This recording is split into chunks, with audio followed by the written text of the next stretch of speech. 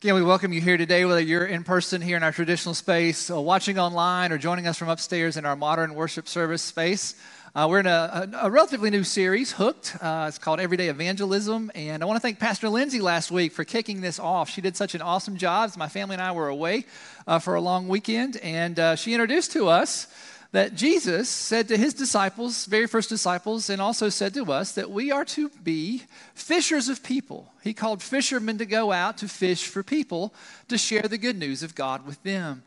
And Jesus also gave us the Great Commission in the stories in the Bible, and he said for us to go out and to make disciples of all people. And so Pastor Lindsay walked us through that last week in such a masterful way. And that's what we're going to be focusing on over these next couple of Sundays is, how do we share our faith with other people, especially when for most of us that seems really out of our comfort zone? So what does that look like in our lives? In our home where my family and I live, we live in a cul-de-sac in a community that has a lot of children and families. And it's a blessing to see all these kids running around our yard and other yards playing basketball and football and hide and seek, and you name it, they're doing it, riding their bikes, all that sort of thing. Looking forward to Halloween, all these costumes going to be parading through our neighborhood. But one thing kind of unites the kids in our neighborhood, and it happens, in the summer, maybe once or twice a month. It's when the ice cream truck comes through, right? And it's this big, beautiful van. It's got all this music. You can hear it coming all the way down from the very front of the neighborhood. And we have some neighbors next door. One's in kindergarten, the other's a couple of years behind that. And these two little boys will come over and they'll grab Luke and Nathan and say, "Ice cream! The ice cream truck's coming! Let's go get some ice cream!" And I'll show my age. I don't know if you have ever seen Eddie Murphy, the stand-up comedian. When he first started out way long ago, one of his first opening comedy things was about the ice cream truck. Now, I can't share all of that today because he says a lot of bad words in that.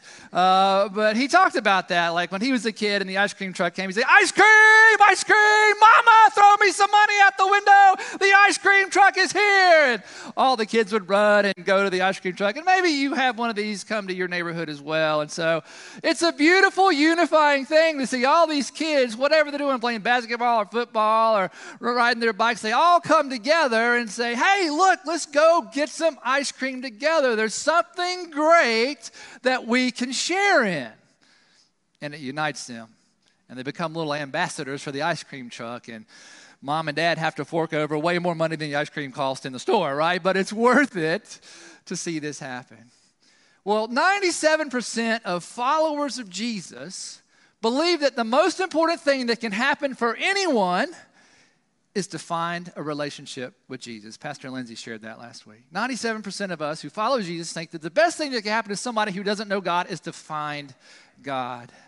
And 97% of us think that it's our role as followers of Jesus to share the good news with other people. The word is evangelism. It's an intimidating word, but it simply means to share the good news of Jesus. Now, I don't know what the other 3% thinks more important than that. I'd like to find out. But anyway, for most of us, 97% think it's important for people. The most important thing to know is to share Jesus and for people to find Jesus. Pastor Lindsay also shared that less than 1% of us who follow Jesus believe that we have the gift to share our faith. Right? So we think it's important. We just feel ill-equipped to be able to do that. And so that's why we're focusing on the next couple of weeks. What does it look like to share our faith in a way that's genuine and keeps us kind of, a little comfortable, where we're not thinking we have to grab a microphone and go stand out on the street corner and start telling people they're going to hell, right? That's not what evangelism is all about. So what does that look like, sharing our faith? So I want to go right to the source itself. I want to go to Jesus himself. And so we're going to go into the Gospel of John in the New Testament. And what's happening is John the Baptist, who is Jesus' cousin, has been tasked by God to prepare the way for Jesus to come. So John the Baptist has been preaching about Jesus coming, and so now the moment's arrived and Jesus finally shows up, and it's this moment where John and Jesus' cousins are side by side, and Jesus is going to teach us a little bit about what it means to share our faith. All right, so let's see what's happening between Jesus and John. All right, the next day, again, John the Baptist was standing with two of his disciples, and he looked at Jesus as he walked and said, "Behold the Lamb of God, the Son of God, the Savior, the Messiah." The two disciples heard him say this, and they followed Jesus. Jesus turned and saw them following and said to them, "What do you seek?" And they said to him, "Rabbi," which means teacher, "where are you staying?" If Jesus said to you, "What are you looking for?" what would you say back to Jesus? They want to know where Jesus is going to stay. And he said to them, "Come and see." Right? We highlighted those words, "come and see." This is going to be very important today. Come and see. Will you say that with me? Come and see. They came and they saw where he was staying, and they stayed with him that day, for it was about the 10th hour. And one of the two who heard John speak and followed him was Andrew, who's going to be one of the 12 disciples. Simon Peter's brother. Simon Peter's going to be the leader of the disciples. And he first found his brother Simon and said to him, "We have found the Messiah," which means the Christ, the Son of God, the Savior. And he brought him to Jesus. One brother said to the other in a relationship of trust, "Come and see Jesus." Jesus looked at him and said, "So you are Simon, the son of John? You shall be called Cephas," which means Peter. The next day, Jesus decided to go to Galilee, and he found Philip and said to him, "Follow me." Come and see what's going to happen. Now, Philip was from Bethsaida, the city of Andrew and Peter. So Andrew and Peter and Philip all lived in the same area. Now, Philip found Nathanael and said to him, "We have found him of whom Moses in the law and also the prophets wrote, Jesus of Nazareth, the son of Joseph." Now, Nathanael said to him, "Can anything good come out of Nazareth?" Right? That redneck podunk place, right? You're telling me you found the Son of God in Nazareth? I got to see this, right? Now, Nathanael is going to become one of the 12 disciples. Philip said to him, "Come and see." You doubt this? How can anything good come out of that bad town? Come and see. So Jesus saw Nathanael coming to him and said of him, "Behold, an Israelite indeed, in whom is no guile." I don't know about you, but it seems like Jesus had a sarcastic side to him, right? Here's the only Jew in all of Israel who has no guile in him. It seems sarcastic to me. It's kind of funny, right? Nathanael said to him, "How do you know me?" Jesus answered him, "Before Philip called you, when you were under the fig tree, I saw you." Nathanael answered him, "Rabbi, you're the Son of God. You're the King of Israel." Jesus answered him, "Because I said to you, I saw you under the fig tree, do you believe? You shall see greater things than these." And he said to him, "Truly, truly, I say to you, you will see heaven opened, and the angels of God ascending and descending upon the Son of Man." So from the very beginning, as we think about sharing the good news of Jesus, it's as simple as saying, "Come and see. Come and see Jesus. My brother, I found something special, better than an ice cream truck. Come and see Jesus." Nathanael, I know you doubt. I know you're not wanting to believe this, but come and see for yourself. Come and see. So now I want to fast forward to later in the story of the Bible. So Jesus has done his earthly ministry. He's been crucified on the cross. He's come back to life. He's gathered his disciples together, and he's ascended into heaven, and he sent the Holy Spirit to be with the disciples. And Peter, the one who was invited to come and see, preaches a message.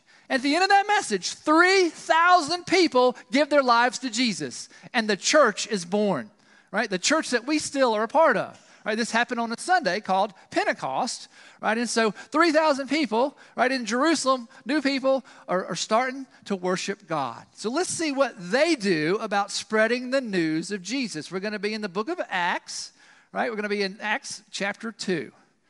So they devoted themselves to the apostles' teaching, right? The original disciples were teaching all of these people and other people about God, and to fellowship, right? Hanging out together, right? To the breaking of bread and to prayer. They ate together, they prayed together, right? Everyone was filled with awe at the many wonders and signs performed by the apostles. The apostles were doing miracles, and all the believers were together, and they had everything in common. They sold property and possessions to give to anyone who had need. They took care of each other. Every day they continued to meet together in the temple courts. The temple was like the national church of Israel.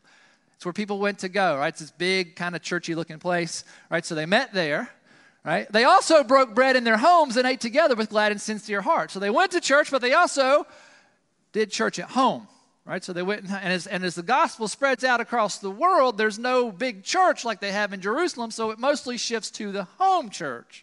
Right? So they broke bread in their homes. They ate together with glad and sincere hearts, praising God and enjoying the favor of all people. And the Lord added to their number daily those who were being saved. Now, how do you think more people came to come to know Jesus? Either at the temple or in the homes, right? Maybe some of them just heard the buzz, like there's something going on. 3,000 people are doing something. Let's just go figure this out for ourselves. They hear the buzz and they could do it. I think that happened. But I also think that a lot of these people, these thousands of believers, right, said to the people that they worked with, that they went to school with, that they hung out with, that they said to them, hey, I want you to come and see this Jesus. Come to my house. We're having a meal tonight. Come to my house. We're praying. Come to the temple courts. I want you to hear this guy Peter talk about Jesus. Come and see. So from Jesus and the original disciples to the beginning of the church, evangelism, sharing the good news, boils down to 3 words. Come and see. Come and see Jesus.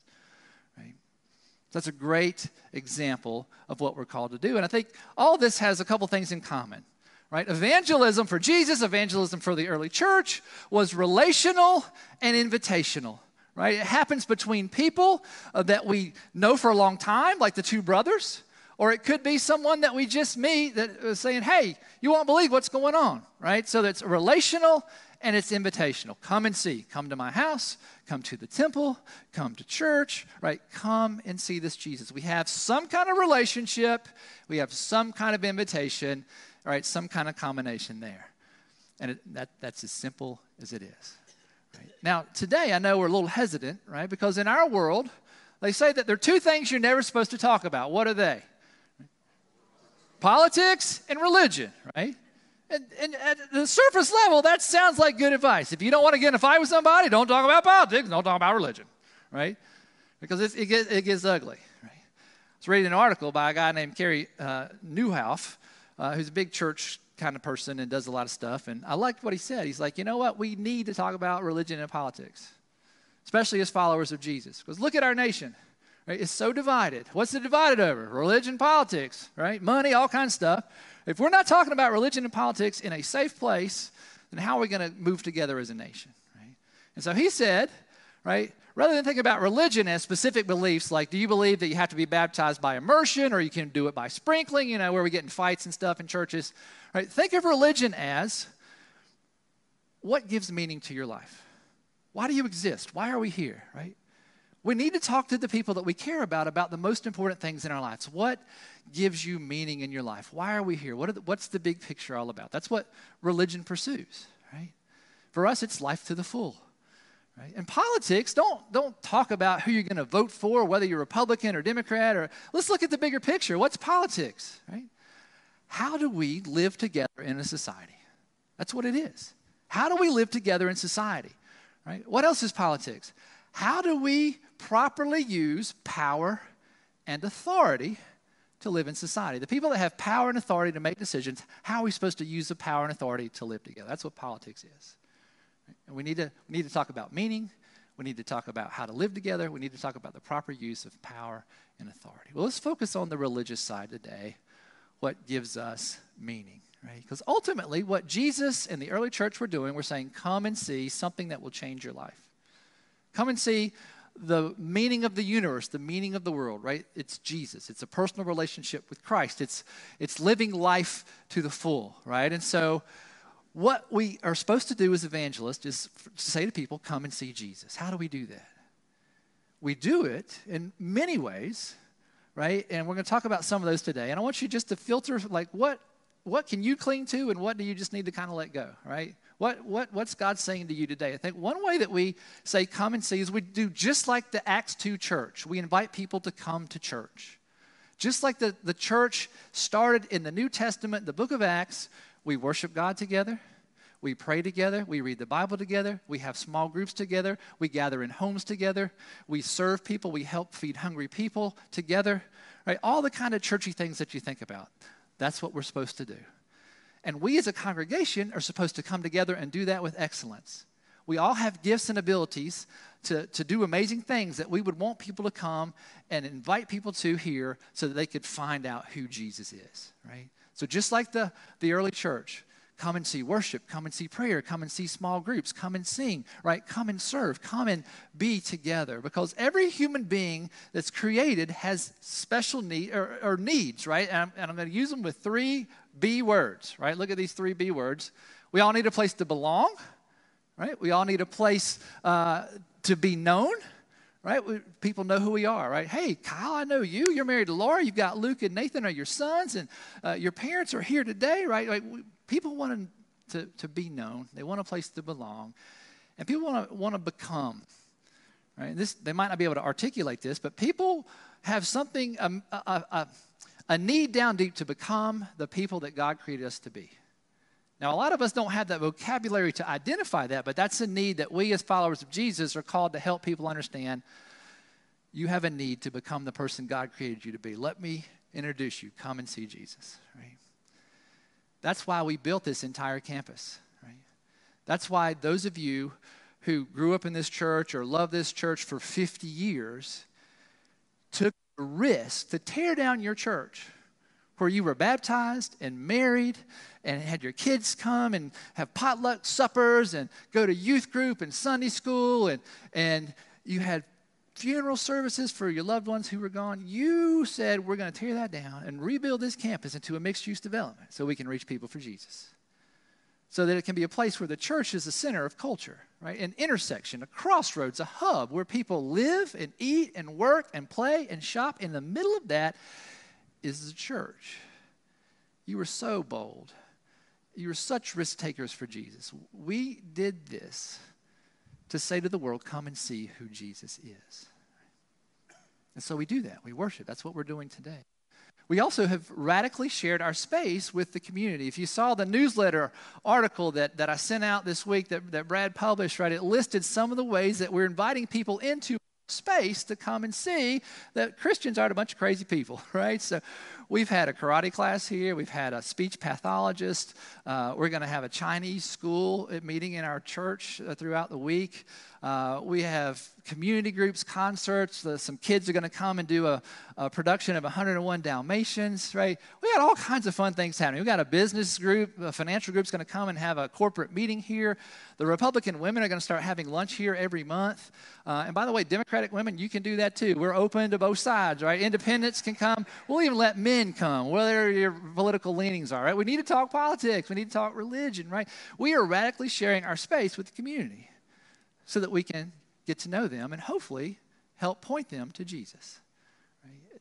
That's your vision that you received from God, and we're living into that, and I'm proud to be a part of that with you. Right? Come and see. Now, there are some challenges. Right? The 20 years before the pandemic hit America and the world, worship attendance in America declined every year for 20 years. Right? Our culture has been moving away from Jesus and moving away from coming and seeing Jesus in the institution of the church for over 20 years. Then the pandemic came. Right? After the pandemic, we come back into our churches. We come back into our new church. And most every church in all of America lost between 25 and 45% of their active members. 25 to 45% active members, right? And the hard reality is, folks, those folks are gone and they're not coming back, and that hurts. And we all are smaller. We all have fewer people. We have fewer resources, right? And we're worried about that. But God's not through with us yet. The church has gone through this in the course of 2,000 years, ups and downs and ups and downs and ups and downs, and God's going to help us figure out how we reach a post-pandemic world for Jesus. So don't give up on that. Kerry Newhoff, that guy that was talking about religion and politics, he also had a statistic in there that said, even with the decline in church membership post-pandemic, that more people are in churches on Sunday mornings than all of the people throughout the week who attend sporting events and go to the movies, all combined together, right? Church still outnumbers that. Why is that? Because people need to find out what it is that God calls them to become. There's a hole inside of us that says we need God. We still need to seek that. So that is the hope for the church. Another thing that I think Christians are called to do is to say to the world, come and see that the people who follow Jesus, we're not a bunch of kooks and crazy people, right? We're people like you. We eat and we sleep, we go to work, we have joys, we have weddings and births, and we also have struggles. We struggle in our marriages, we struggle at work, we're struggling financially, right? We are real people just like you. We've just kind of figured out that there's some help for us out there, and that help is Jesus, right? So some of the things that we're called to do are not religious at all.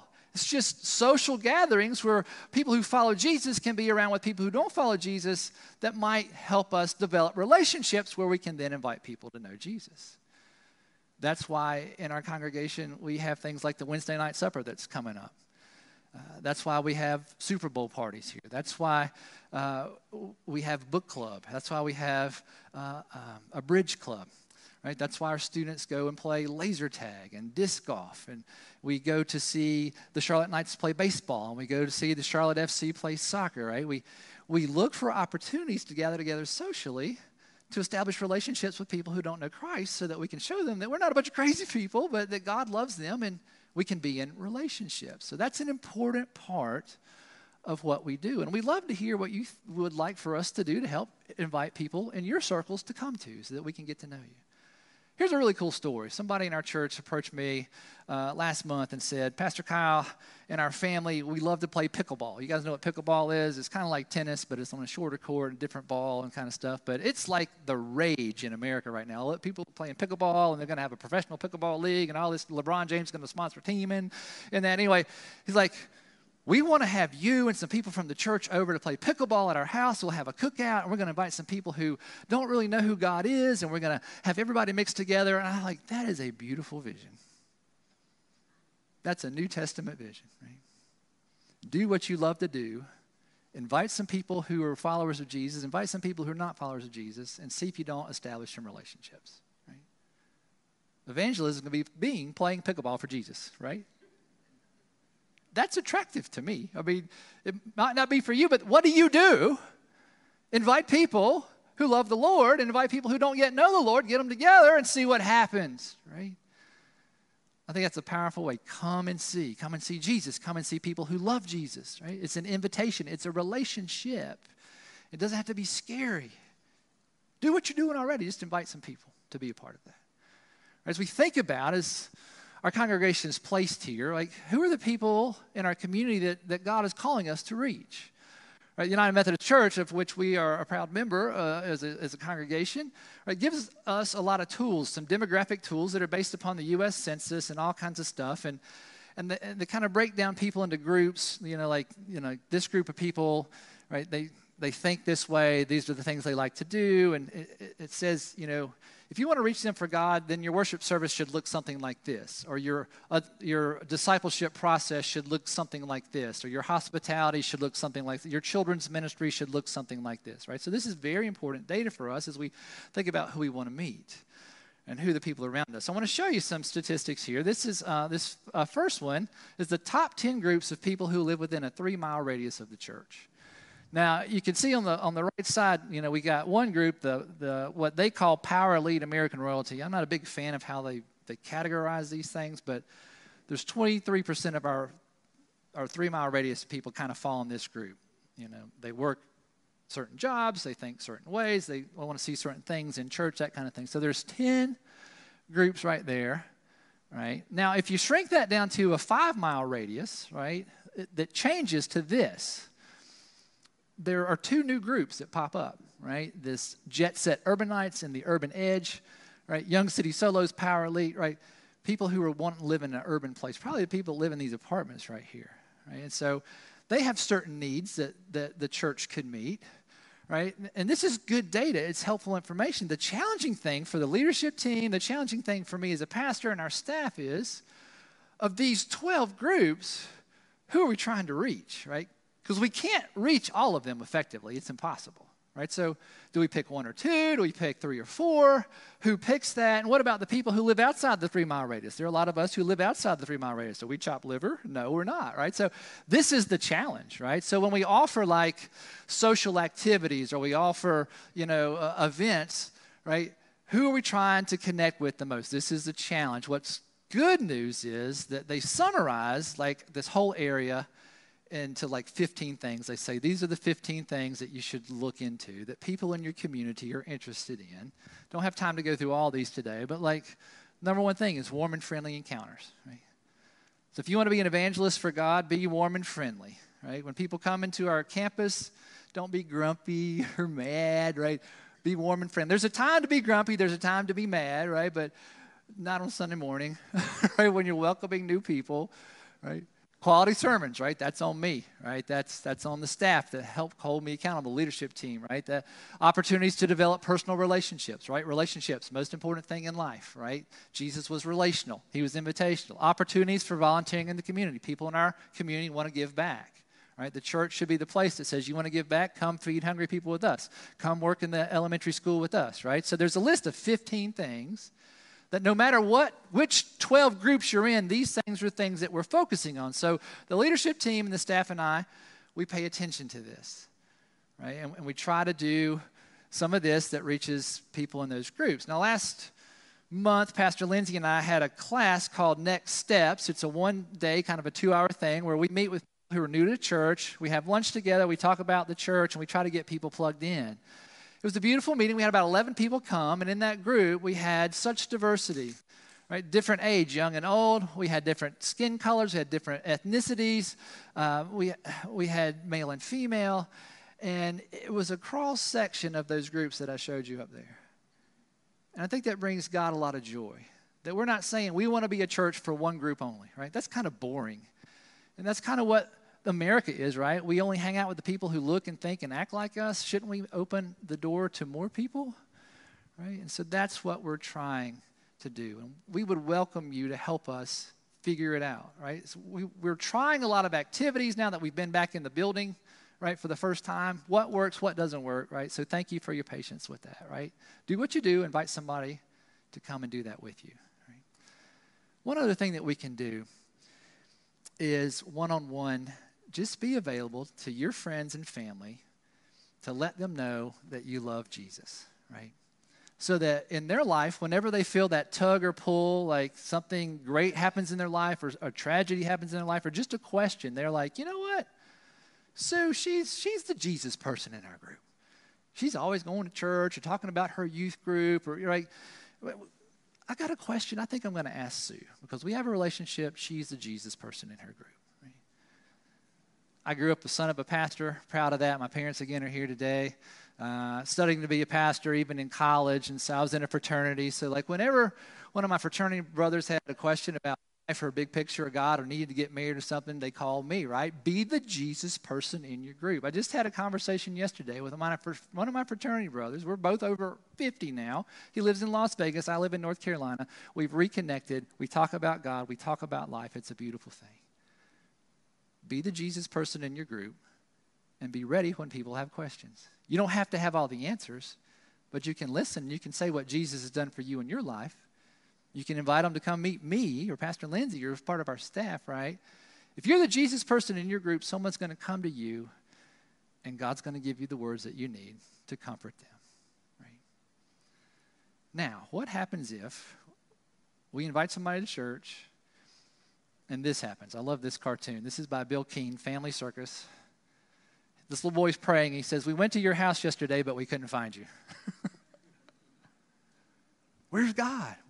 We came to church, right? Couldn't find him, right? Came to small group, came to Sunday school, came to the Panthers game, couldn't find God. What happens, right? We feel this pressure that we have to be the ones to save somebody, right? I want to show you another passage of Scripture. This is one of the passages of Scripture that influenced our church. Right, why we built this campus. This woman went to get water at a well. She didn't go to the well to find God. She did an everyday activity. When she went to get water, she met Jesus. He changed her life. This is John 4. This inspired what we've done to do to our campus. Right? So after that, she goes out and she tells everybody she knows or doesn't know about what just happened. Many of the Samaritans from that town believed in Jesus because of the woman's testimony. He told me everything I ever did. So when the Samaritans came to him, they urged him to stay with them, and he stayed 2 days. And because of his words, many more became believers. They said to the woman, we no longer believe just because of what you said. Right? You had a great encounter with Jesus. You invited us to see Jesus. That's awesome. But now we've heard for ourselves, and we know that this man really is the Savior of the world. Right? It's not our job to be God, but to point people to God. That woman didn't save anybody. She just shared her story and said, come and see Jesus, right? She did her part. Now it's between Jesus and it's between the person, right? It's not our job to be God. It's our job to point people to God. Well, I'm scared to invite somebody to church. What if Pastor Kyle preaches a terrible sermon, or the choir messes up the hymn, or Cole and the band just blow it upstairs? What if I invite them to youth group and Chris is mean to him, right? Because he's the mean one, not Nikki, right? Right? We have all these excuses, right? But where do we trust the Holy Spirit? Do we trust the Holy Spirit? I remember when I was an intern studying to be a pastor, and I preached a sermon that in the middle of it, I knew it was going terribly. And it could have been the worst sermon I ever preached. And in the receiving line, I wanted to shake people's hands and say, I'm sorry, I'm sorry, I'm sorry. Y'all going to expect that today too, right? And this man came through the line. He's this big hulk of a man, and he was crying. He said, that's the best message I've ever heard. I want to give my life to Jesus. I want to join this church. That wasn't me. That was the Holy Spirit. Trust the Holy Spirit when you invite people to come and see Jesus. It's not your job to be God. Let God be God. You just point them to God. So what's the point today? What's the big idea? What's the takeaway? I think it's as simple as what we've been talking about. Invite someone you know to come and see Jesus. Invite someone you know to come to worship. Invite someone you know to come to Bridge Club. Invite someone you know to come to youth group. Invite someone to come to pickleball with a bunch of Christians and other people who aren't Christian, right? Invite someone you know to come and see Jesus. And the other thing that you can do as followers of Jesus is help us make this a hospitable, welcoming place where we know people's names, they feel comfortable here. We do quality ministry where people are not embarrassed to invite people to. Help us do that. Let us know what it is that you'd like people to be invited to, and then volunteer to help us do it, right? Don't just give us the idea and say, okay, run with that, Chris, run with that, Kyle, right? Help us do that, right? So a couple things I invite you to think about doing as action steps, right? Invite someone you know to come and see Jesus, right? You knew that was coming, right? Help us be a hospitable place, a place where people can come invite people to, right? And then expand your circle. This is the hard part for Christians. Well, I'd love to invite somebody to church or to Bridge Club or to pickleball, but all the people I know are Christian, right? That's great. But you got to expand your circle, right? It's our job to be in relationship with people who don't yet know Jesus. And it's probably not that hard. Probably people you work with, that you live around, in your family, right? In your neighborhood, go to school with, right? So expand your circle, right? To say, come and see Jesus. Let me leave you just one thing. The most important thing is the motive of why we're doing this, right? Remember, I talked about Eddie Murphy and the ice cream thing, right? Ice cream truck. Well, later in that thing, he gets ice cream, and some little boy doesn't get ice cream. And so Eddie Murphy's like, I got some ice cream. You didn't get none. You can't afford it. You remember that, right? So, he is celebrating that he's got ice cream and that somebody else doesn't, right? Now, I know our church doesn't do this, but sometimes in the Christian world, we do the equivalent of, I got Jesus. You don't have him. I'm going to heaven. You're going to roast in hell, right? None of y'all do that. Thank you for not doing that. But some churches do that. I think for us, the danger is, I've got Jesus. I've got my church. I got my Sunday school class. I got my small group. I got my youth group. I got my seat in the sanctuary. Don't sit in it. I got the songs that I like to sing. I got the songs I like upstairs in modern service, right? I don't care if anybody else has Jesus. I got him. That's dangerous too. And some of us say, well, yeah, we need to grow the church, and we need more people, and we need more people to serve so I can stop serving. We need more people to give so I don't have to give as much money, right? That's not why we do it. We want people to come to South Park Church, be part of our family, yes. But I'd rather somebody find Jesus and go to another church than not know Jesus at all, right? So I think the motive is important. Let me ask you this question. Why are you here today? What are you looking for? What meaning are you looking for? What meaning have you found here? Right? What brings you back and back again? Maybe you're here for the first time and you're looking for Jesus. We're glad you're here, right? But what is it that brings you back here, that anchors you? There's something connecting you to God here. Don't you want that for somebody else? Don't you want that for your family? Don't you want that for your friends? Don't you want to be in heaven with your family and your friends? Don't you want that for the people that you work with, the people that you go to school with, the people that you live on the block with? Right? Just like those little boys who live next door to our kids. The ice cream truck's coming. Nathan, Lukey, come get some ice cream with us. They're not hiding the ice cream truck from Luke and Nathan. They're saying, come get some ice cream with us. We got Jesus. Come and see Jesus. He'll change the world. He'll forgive you. He'll give you life to the full. Let's get Jesus together. Invite someone to come and see Jesus. The same Jesus that has changed your world is needed by our world. Come and see. Amen.